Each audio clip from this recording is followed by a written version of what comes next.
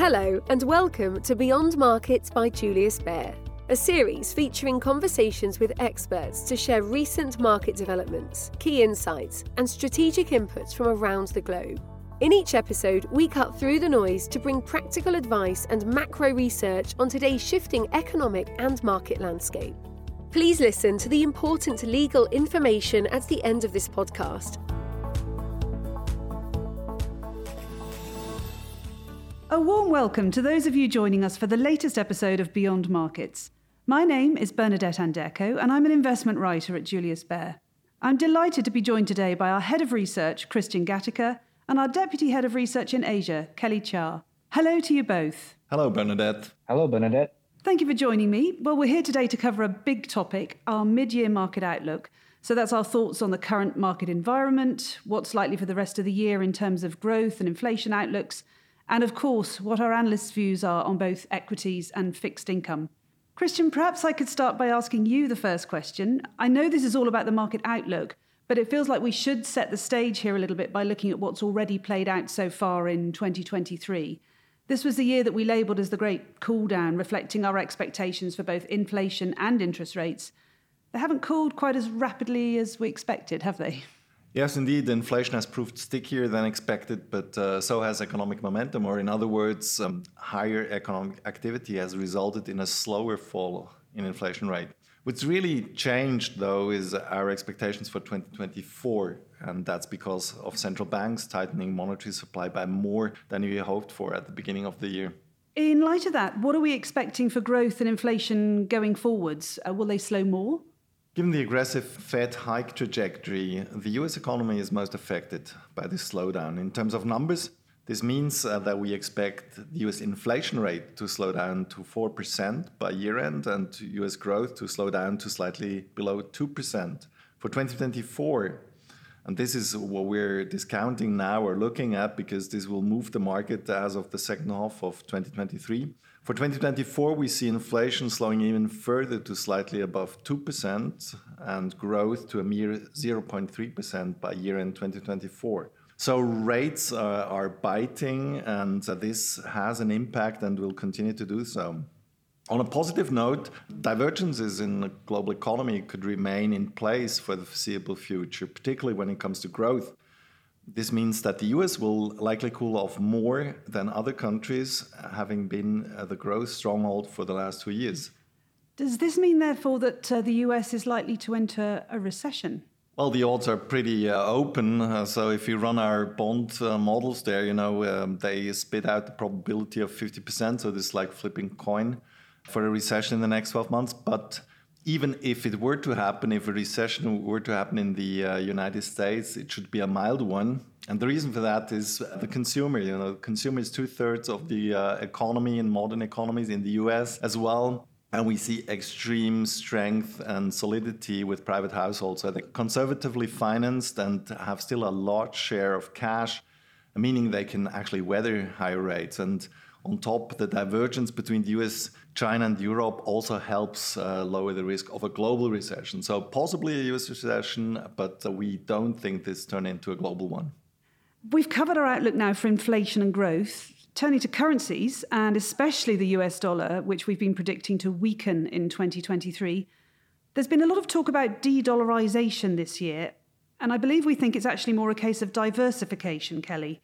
Perhaps you could explain the difference to me, please. Thanks for asking the question, Bernadette. De-dollarization basically refers to the idea of a long-term decline of the US dollar as a reserve currency, which we simply don't believe is the case now. Data we have certainly doesn't support this case. The dollar was about 65% of central bank reserves about 20 years ago. Today, just below 60%, and we think it's more diversification rather than a demise. The diversification can also be seen with record high gold buying by some of the world's central banks, especially from the emerging markets. So does that mean, therefore, that the decline in the US dollar is over, Kelly, or do we see more weakness? And I guess if we do, which currencies would you see benefiting? Well, to put things in context, from the peak in November 2022, we think we're about 2/3 of the downside is already behind us.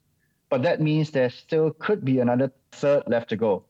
The natural beneficiaries are obviously the Swiss franc and the Japanese yen. Swiss franc because it will benefit on muted risk appetite as there is a US-driven cool down in economy. The yen is also likely to be supported by upcoming policy shifts by the Bank of Japan over the medium term.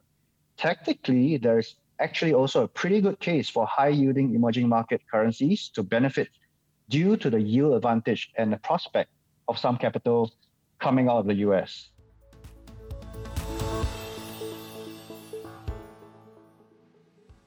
Turning to how we can invest going forwards, Christian, what are the opportunities that you would want to highlight to investors now? Well, Bernadette, the year of the cool down favors being fully invested with a quality focus. Cash is attractive given the rates right now, but it's only a stepping stone or a tactical buffer in our view. The woes in the banking sector in the first half this year saw investors rotate back into defensive names. Although we think the crisis of confidence in the banking sector is and will remain contained, we keep the quality defensive tilt in place. Additional credit tightening in the second half of this year, especially in the US, means cyclical names remain unattractive. We look for defensive industry leaders across various sectors. Additionally, we would look to take positions in quality growth stocks at attractive valuations. These are overproportionally represented in the information technology and communication sectors. Kelly, what would you be looking at from an emerging markets standpoint? Here, I think for emerging markets, it's really important to focus on long-term winners. Sadly, emerging markets have performed pretty badly this year because of weak earnings and continued downward revisions have obviously raised concerns for this asset class. Yet, we see room for EM assets to possibly catch up in the second half of 2023, primarily aided by weaker dollar and policy easing. China's faltering recovery looks like it really requires the central government to stimulate it again. So in terms of our investment stance, we are neutral in emerging market equities relative to the developed markets, but we do see pockets of opportunity here in Asia. We still remain overweight Southeast Asia because generally they're quite defensive. They've got supportive GDP as well as EPS growth, still growing in that aspect, and their balance sheets are definitely pretty stable. We also overweight India on the longer term because they've got pretty favorable economic policies and their systematic investment program really does help the upside for local stocks. For China, this is the unfortunate part. The positive momentum following the reopening has waned quite sharply. In fact, after a sharp slowdown in April, China's economy continued to soften in May. Both the property and the industrial sector have been losing steam pretty fast. The service sector, while remaining, sort of like a bright spot, has also slowed meaningfully. Policy support is now the only game changer. Therefore, we retain our neutral rating and would recommend a stock picking strategy for China. Okay, and sticking with Asia, we mentioned earlier that the Japanese yen is set to benefit from the weakening dollar this year. Stock markets there have been having something of a resurgence too. What's our view there, Kelly?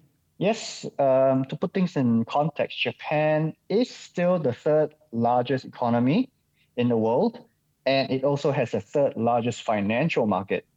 So valuations of Japanese stocks actually remain pretty attractive at current levels versus its developed market peers. The market is still enjoying pretty accommodative policy from the BOJ, and activism is on the rise. So investors could consider Japanese stocks with quality and growth characteristics. These include those with significant market share in automation and the semiconductor industry. Okay, thanks for that. And moving over to our next generation topics, I see that our focus now is on shifting lifestyles and artificial intelligence. Perhaps you could explain the rationales there. When it comes to shifting lifestyles, the sub-themes here are definitely more resilient in case of any intensifying cyclical challenges. This is because, firstly, it has lower sensitivity to global equity markets. And secondly, valuations are not really that excessive, despite these themes having exposure to long-term structural growth. So some of these long-term outlooks for sub-themes include digital health, extended longevity, and genomics. They all still remain pretty compelling. There have also been recent breakthroughs in age-related diseases, which underpin our positive view, such as Alzheimer's and diabetes. As for artificial intelligence, we have to talk about that because it's the rage all now. We think the race has only just begun. One of our long-standing convictions is that AI will become a general-purpose technology, which means that it's going to be applied across many sectors and industries. So with large language models, the rate of innovation in AI is going to keep accelerating. So we're going to be positive on long-term potential for software, cloud computing providers, and semiconductor companies.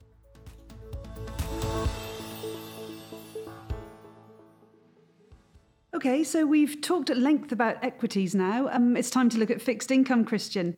I guess we should start with what we like now and why we like it. Yes, indeed. The good news, Bernadette, is that rates and yields are generous to anything investors have seen in the past 10 years. So therefore, our emphasis is in fixed income to stick with quality and lock in decent real yields as long as they are positive.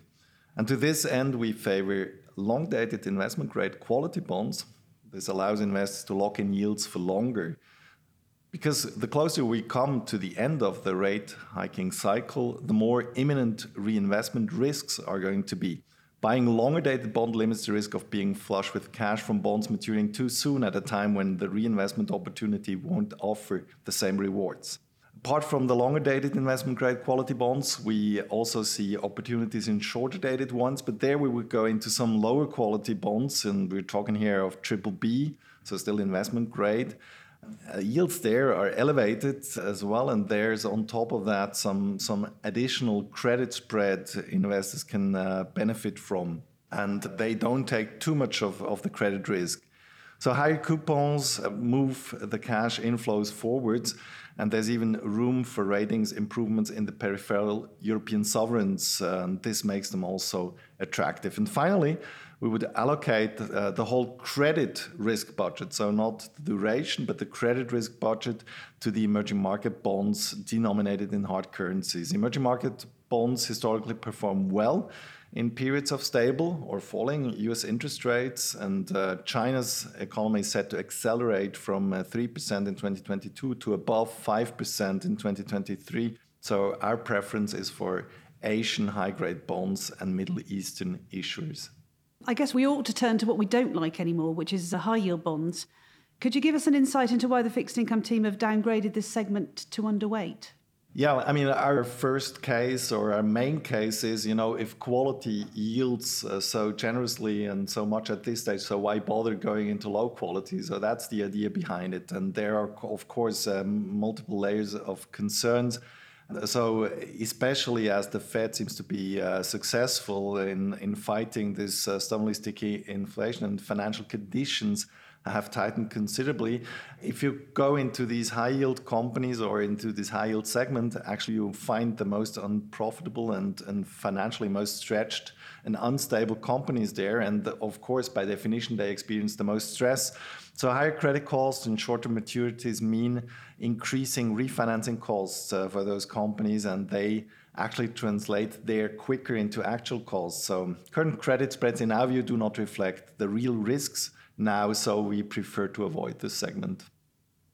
Now, when it comes to commodities, Kelly, I know that we hold a neutral stance, but I believe that we think there might be an opportunity in copper this year. Could you tell us a bit more there, please?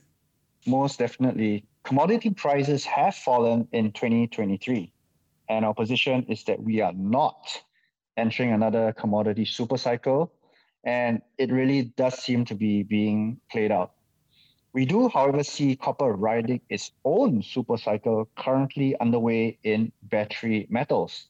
This has driven by the ongoing energy transition. For example, electric vehicles need 3 to 4 times more copper than its conventional peers, and penetration of EVs remain pretty low. So we see copper demand is set to grow in the coming decades.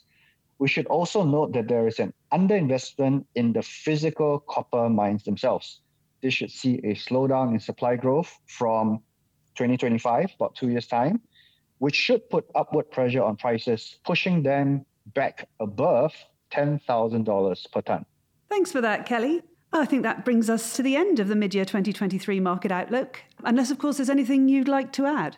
Well, I'll like to point out that a lot of our fundamental calls are nicely supported by technical analysis, which isn't always the case. Notably, our technical analysts agree that, number one, the dollar will weaken further. Number two, we will see lower bond yields. And number three, growth stocks should continue to outperform. And anything from you, Christian? Yes, indeed, Bernadette. There's plenty of investment opportunities, and this seems somewhat counterintuitive if you look at the news flow and what you're bothered with when you're checking the media. But in fact, given where rates and yields are, we think it's an extremely interesting and most rewarding environment. And the pitfall there is, of course, in order to benefit from these opportunities, investors have to act before the markets reprice. Wise words there to end on. Christian and Kelly, thank you both so much for your input today and for sharing your thoughts on the market outlook for mid-year 2023. I'm sure we'll all look forward to catching up with you later in the year for more insights. And that concludes this edition of Beyond Markets. Thank you all for tuning in. We hope you enjoyed listening to the conversation and that you'll join us again soon. Goodbye for now.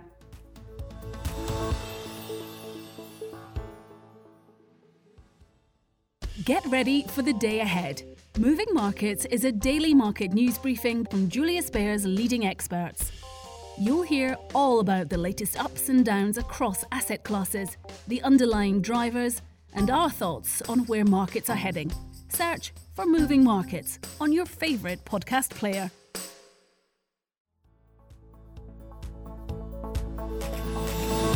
You have been listening to Beyond Markets by Julius Baer. If you like what you've heard, please tell us by leaving a review and rating on Apple Podcasts or Spotify. Subscribe to Beyond Markets on your favourite podcast player to stay up to date with our latest episodes. To learn more about Julius Baer, our people, our latest thinking, visit us at www.juliusbaer.com. We will be back with a brand new episode soon. The information and opinions expressed in this podcast constitute marketing material and are not the result of independent financial or investment research. Please refer to www.juliusbaer.com/legal/podcast for further important legal information.